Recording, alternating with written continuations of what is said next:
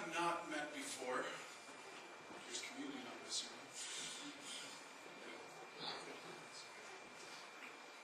That's not my name. If we have not met before, my name is James. I'm one of the pastors here at Halifax Christian Church. And so I'd love to meet you after the service if I have the opportunity. Now today we're in chapter 21 of the story, and this is the final chapter before we take a break over the summer. So the final chapter of the Old Testament in the story. Now if you're anything like me, you put something somewhere and then you forget it. And so what I want to encourage you to do with your copy of the story is find a safe place, maybe a bookshelf or something, and just put it there so that when we pick back up in the New Testament in September, you just know where it is. Or even easier, men, if you're married, just give it to your wife. Because if your wife's like my wife, she never forgets anything. I'm going to get in trouble for that. Why did I say that? Anyways, whenever I talk with my parents who live on Prince Edward Island, one of the first things I ask, or maybe they've come into town for a visit, one of the very first things I ask them is, how are things at home? It's one of those things we ask. And while I live here in Halifax, and Halifax is home, in a real sense, PEI is still home. And so I happily reside in Halifax. I have no intentions of moving. I love it here. Prince Edward Island is still home because my roots are there. That's where I've grown up. And for many of you, I imagine it's the same. While you reside in Halifax, somewhere else is home. Maybe it's a different city. Maybe it's a different province. Maybe it's a different country. And so whenever I talk to my parents and I say, how are things at home, or what's changed on PEI since I was last there, since I last talked to you guys? Usually the response is nothing. Not much has changed on PEI, but to be honest, that's one of the things I love about PEI. It's one of those things we look for in home, isn't it? That it stays constant, that there's not much change because it anchors us in a way. Now today in chapter 21 of the story, we're introduced to a man named Nehemiah.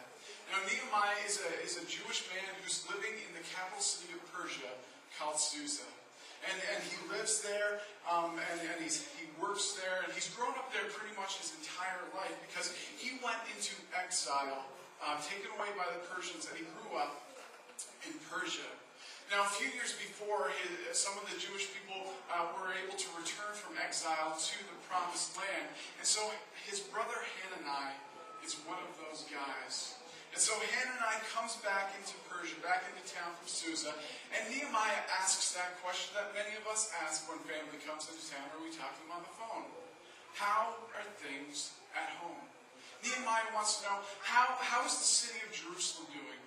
How are those Jews who returned from exile with Ezra about 15 years ago, how are they doing?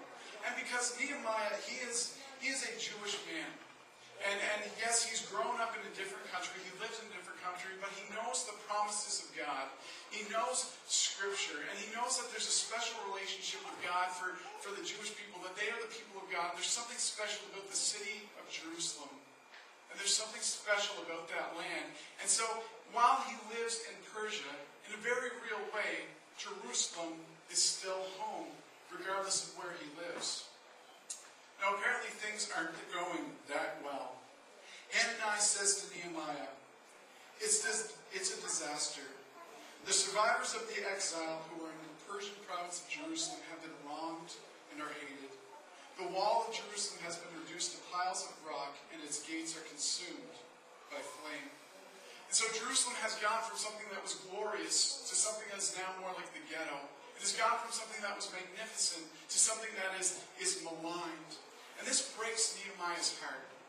Because the city of God, the people of God are suffering. The city is in shambles. And this means for the people that the Hebrews, they're not safe. They're kind of the laughing stock of the surrounding nations and provinces. There's little security and freedom for the Jewish people with the capital city's walls down. They're not really free to be the people of God like they were before. They're easily influenced and dominated by outside forces. And so Nehemiah is concerned for the people's well-being.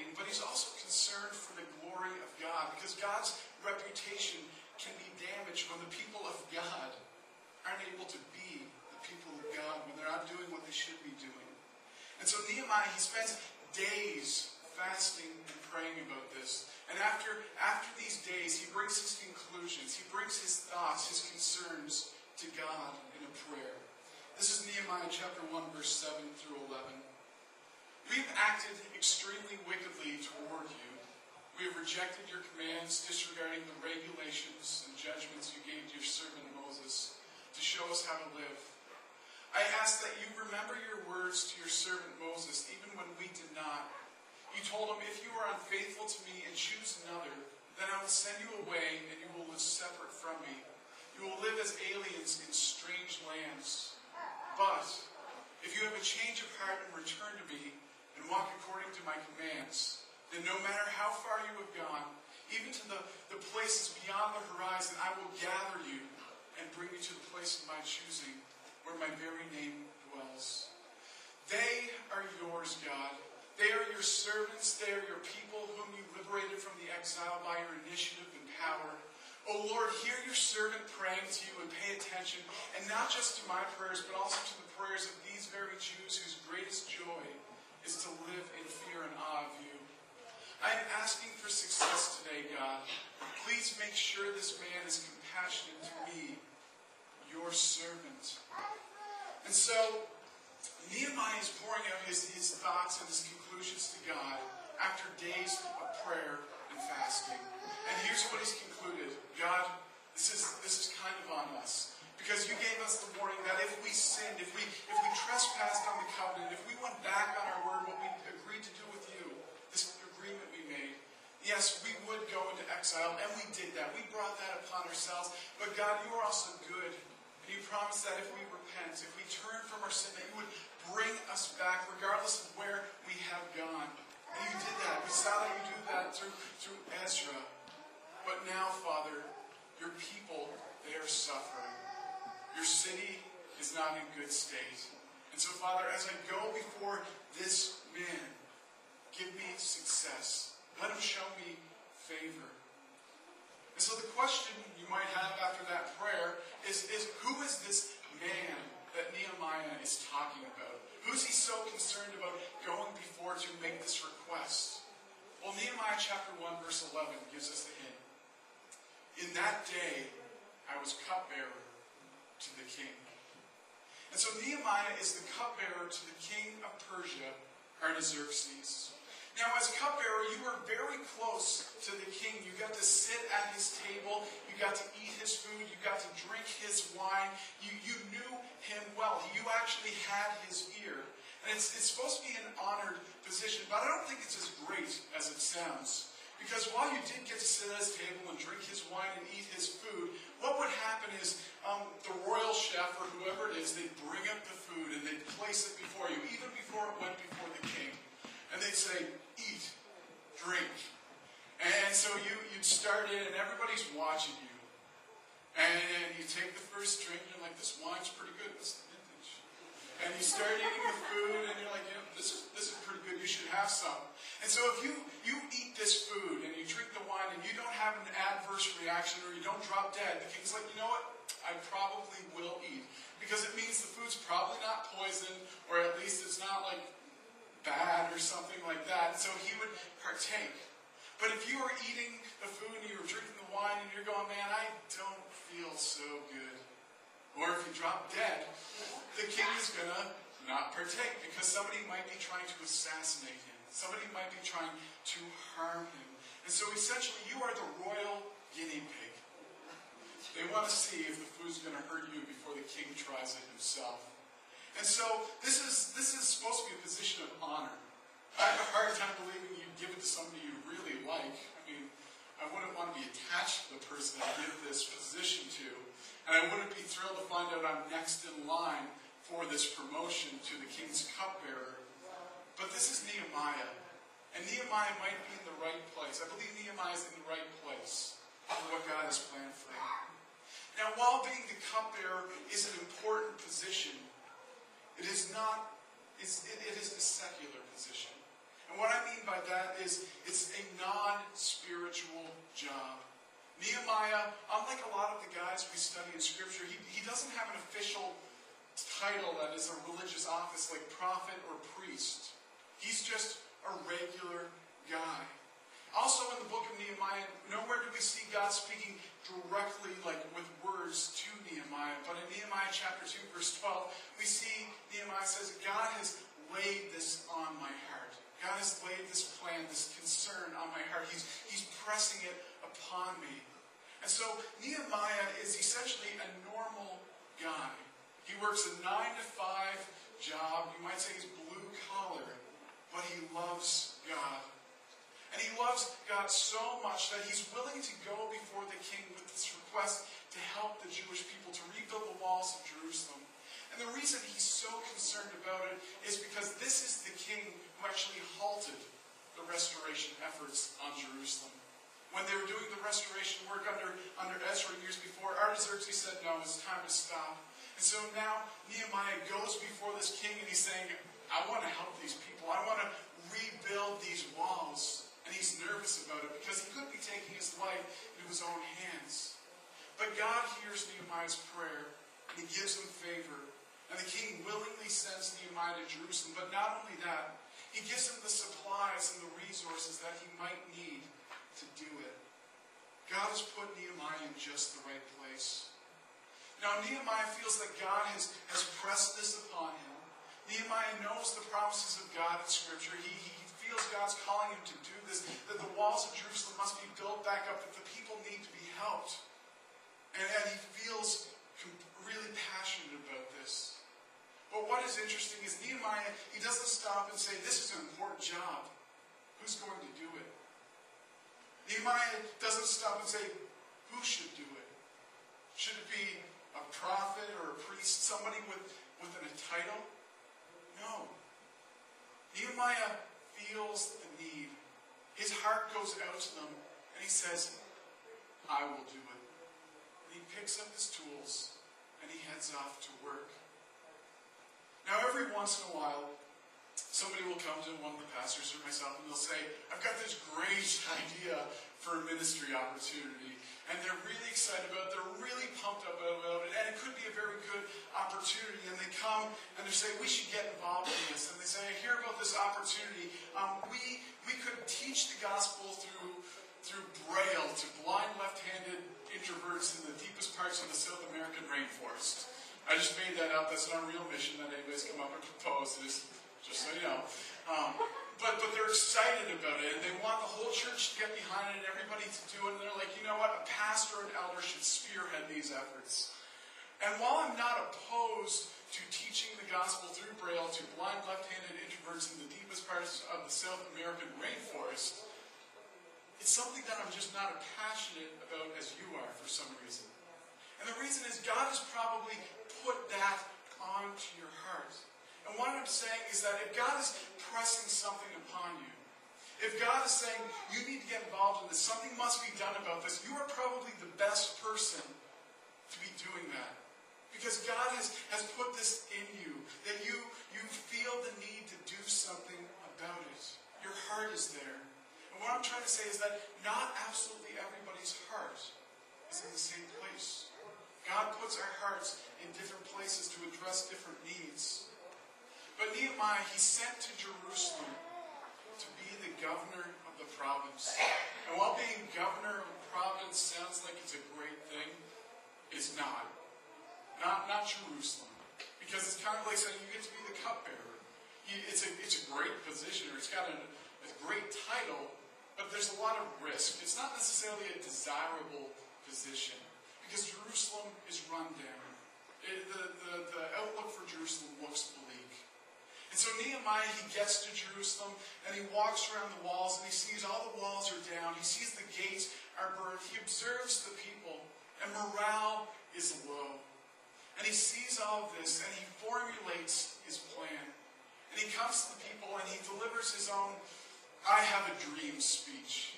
And he's honest with them. He says, where we are right now is not good. Look, our walls are crumbled, our gates are burned. Our enemies could come in at any time and just take whatever they want. We don't really have much protection. And guys, I can tell you're tired and and there's not much hope. The future looks bleak for us. And if we stay here, you know what? It's not going to be good for us. There's not much hope. But we build the walls. We put those gates back up. I believe with hard work and by the grace of God, we can return Jerusalem to the place that it once was. It could be that magnificent city of God that it once was under King David and King Solomon. He cast the vision for them. And the people, they're inspired, and they begin to build. And Nehemiah, he's a strategic leader because he tells the people, the section of wall in front of where you live, the section of wall in front of where you work, that's your responsibility. And he has those families build up that section of wall where they're going to have a vested interest. They're going to work harder. They're going to work more efficiently because nobody wants the enemy to break through on their doorstep. And so he's strategic about this. But have you ever resolved to do something? And almost immediately after you resolve to do it or committed to do something, a test or a challenge comes along to see whether or not you're going to stick to it. Maybe you're like, you know what, I'm going to diet. And then you realize, oh man, I've got like 3 barbecues next week. Or the holidays are just around the corner. And it's like, are you going to stick to this? Or maybe you're like, you know what, I'm going to exercise every day. I'm going to walk to work every day. But then Monday it rains, Tuesday it rains, Wednesday it rains, Thursday 50% chance of shower, so I better drive anyways. Friday it rains. And it's like, it's a challenge to whether or not you're going to stick to it. Or maybe you're like, I'm going to spend more time reading, more time on my studies, less time in front of the television. And just as you're going to flick it off, you're like, oh no, the James Bond marathon's on all weekend. Or for women, maybe it's like a Nicholas Sparks movie marathon. I don't know what you guys are really excited about. But this happens to God's people. When somebody becomes a Christian, they decide they're going to commit their life to Christ. Or they say, I'm going to do something for God. But then almost immediately after they do, a test or a challenge comes along. See whether or not they're going to stick to it. It challenges their commitment. And Nehemiah, he faces this. The Jewish people who are with Nehemiah in the city of Jerusalem, immediately after they declare, we're going to rebuild the walls, a challenge comes.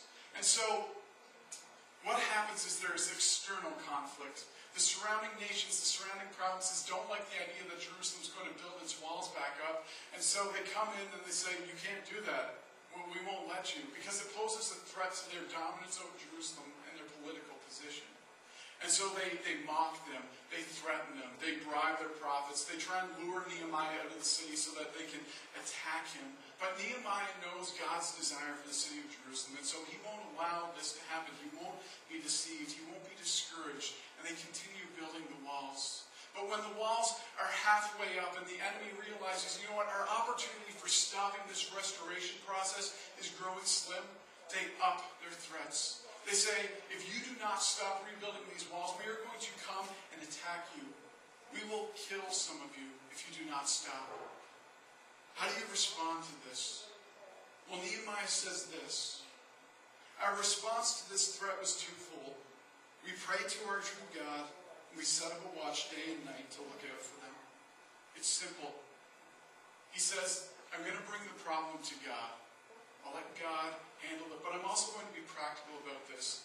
We're going to keep working because God wants this work to be done. And when the enemy increases the threat, the threats become more intense. Nehemiah takes half the men and he says, here's a spear, here's a shield, here's a bow, here's some armor. You stand guard and watch out for the enemy. And to the other half of the men, he says, you guys keep working, but here's a sword. Strap it to your side. If the enemy comes, you fight with us. And so they're building and waiting for an attack. But there's also internal problems. There's internal conflict. Because many of the rich in Jerusalem are being unfair to the poor of Jerusalem. And they're lending them money and supplies at high rates of interest, which was actually forbidden by God. In Deuteronomy chapter 23, verse 19, God says this. You may not charge interest to a fellow Israelite who borrows money or food or anything else you could charge interest for. God said, lend it to them, but don't have interest. Be generous with them. And so the poor come to Nehemiah and say, we're being taxed or we're being charged heavy interest.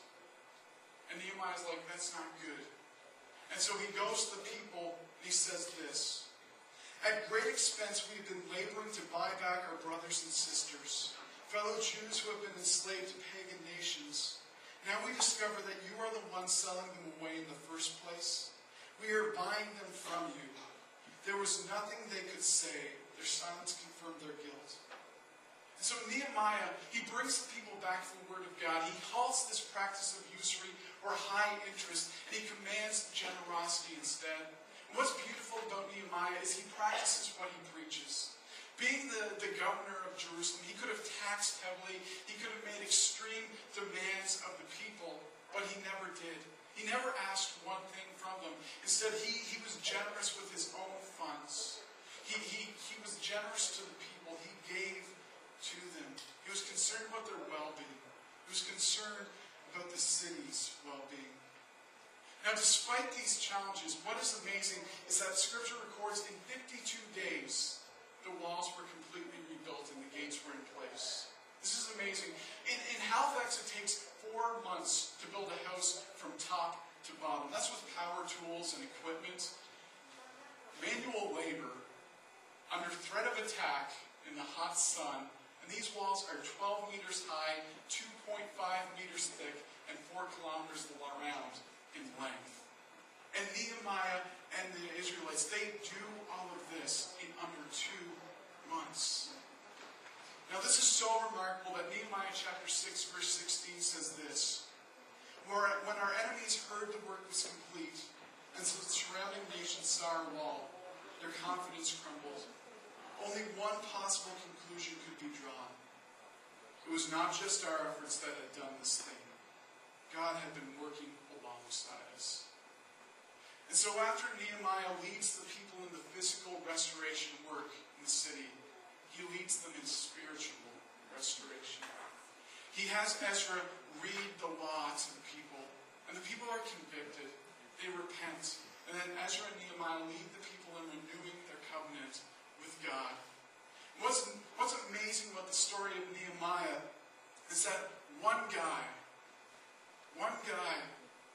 who was passionate for God, he was able to take something that God had put on his heart, and he brought it to the people. He went in faith, he worked hard, and God blessed that effort. God did something amazing through it. And Nehemiah went from being the cupbearer to the king to a spiritual leader amongst his people. And what is more amazing is that Nehemiah doesn't let this get to his head. In a world that says, make a name for yourself, Nehemiah could have. He had rebuilt the walls of Jerusalem in under 2 months. He had led the people back to God. He was the king's cupbearer. He became the governor of a province. He could have made a name for himself. He could have bragged about all his accomplishments. But we get the idea that Nehemiah is just like, I'm going to make God's name great. He did not care about man's approval. Nehemiah simply wanted the approval of God. And after he's restored security to the city, Jerusalem, after he's rebuilt the walls, ensuring the nation's presence in the land, his final words to God are, "Remember me with favor, my God." And the only motive Nehemiah has throughout his entire ministry is to please God alone. He models this call in Scripture on our lives that whatever you do, whatever your hands find to do it all for the glory of God. Nehemiah's work secured the Jewish people's position in that land. It helped make them safe, to be the people of God in that area. 400 years later, a man named Jesus of Nazareth entered that city. He died a criminal's death, even though he was an innocent man. But 3 days later, he rose from the grave. He proved that God had conquered sin and death. And now we have hope that we will get to go to the new Jerusalem, as Revelation 21 describes heaven. Where nothing impure, where nothing evil, where nothing sinful can get over the walls of Jerusalem. Nothing can go through its gates, and our dwelling will be with God forever. I don't know if Nehemiah fully knew what his work was helping to do, what it was leading towards. And often we never do. We might not know how God is going to take our hard work and our efforts and our faith and how he's going to change the world or what he's working towards through it. But the question you need to ask is, what does God put on your heart? What excites you? Who are you burdened for? Who do you feel the need to speak for and defend? What place or people or nation has just captured your heart? What dream is God pressing upon you, saying you need to do something about this? If God has done that, if it agrees with God's word, if he keeps pressing that upon you, pick up your tools, use your gifts, gather the resources God has given you, and go. You don't have to be formally trained. You don't have to hold some official title or position. You do not need to be trained to love God and to grow the kingdom of God. Every one of us here can love God, love people, and serve the world. This call, that call that God puts on your heart, it might take you downtown. It might take you to your next door neighbors. It might take you to a different province. It might take you halfway around the world. But don't underestimate the call that God can put on your life or what he can do through you. He's the same God who separated the Red Sea through Moses. He's the same God who took down a giant with my shepherd boy who just had to sling the stone. He's the same God who allowed Elisha to stand against 450 prophets of Baal single-handedly and come out victorious. He's the same God who allowed Nehemiah and the Jewish people to rebuild the walls of Jerusalem in 52 days while under threat of attack. He's the same God who raised Jesus Christ from the grave. That same God is your God. And when we pick up our tools and we follow God, trusting that he will provide, the world can be changed. Lives can be impacted. And God is glorified. Let's pray.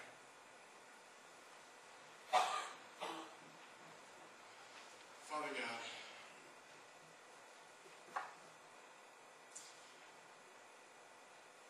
we are simple people. God, we believe we live everyday lives, God, and often we believe there's nothing spectacular about us. Sometimes, Father, that is true. But God, you are a God who delights in taking what is weak, what is broken, what is messed up, and working through it. God, doing amazing things to change the world and impact lives, but also bring you glory.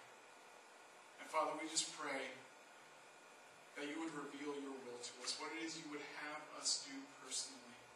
God, if you were calling us to something, Father, make us bold, make us courageous, make us like Nehemiah, who said, I will do it. God, we thank you for your goodness. We thank you for your Son, who gives us hope. We pray this in Jesus' name.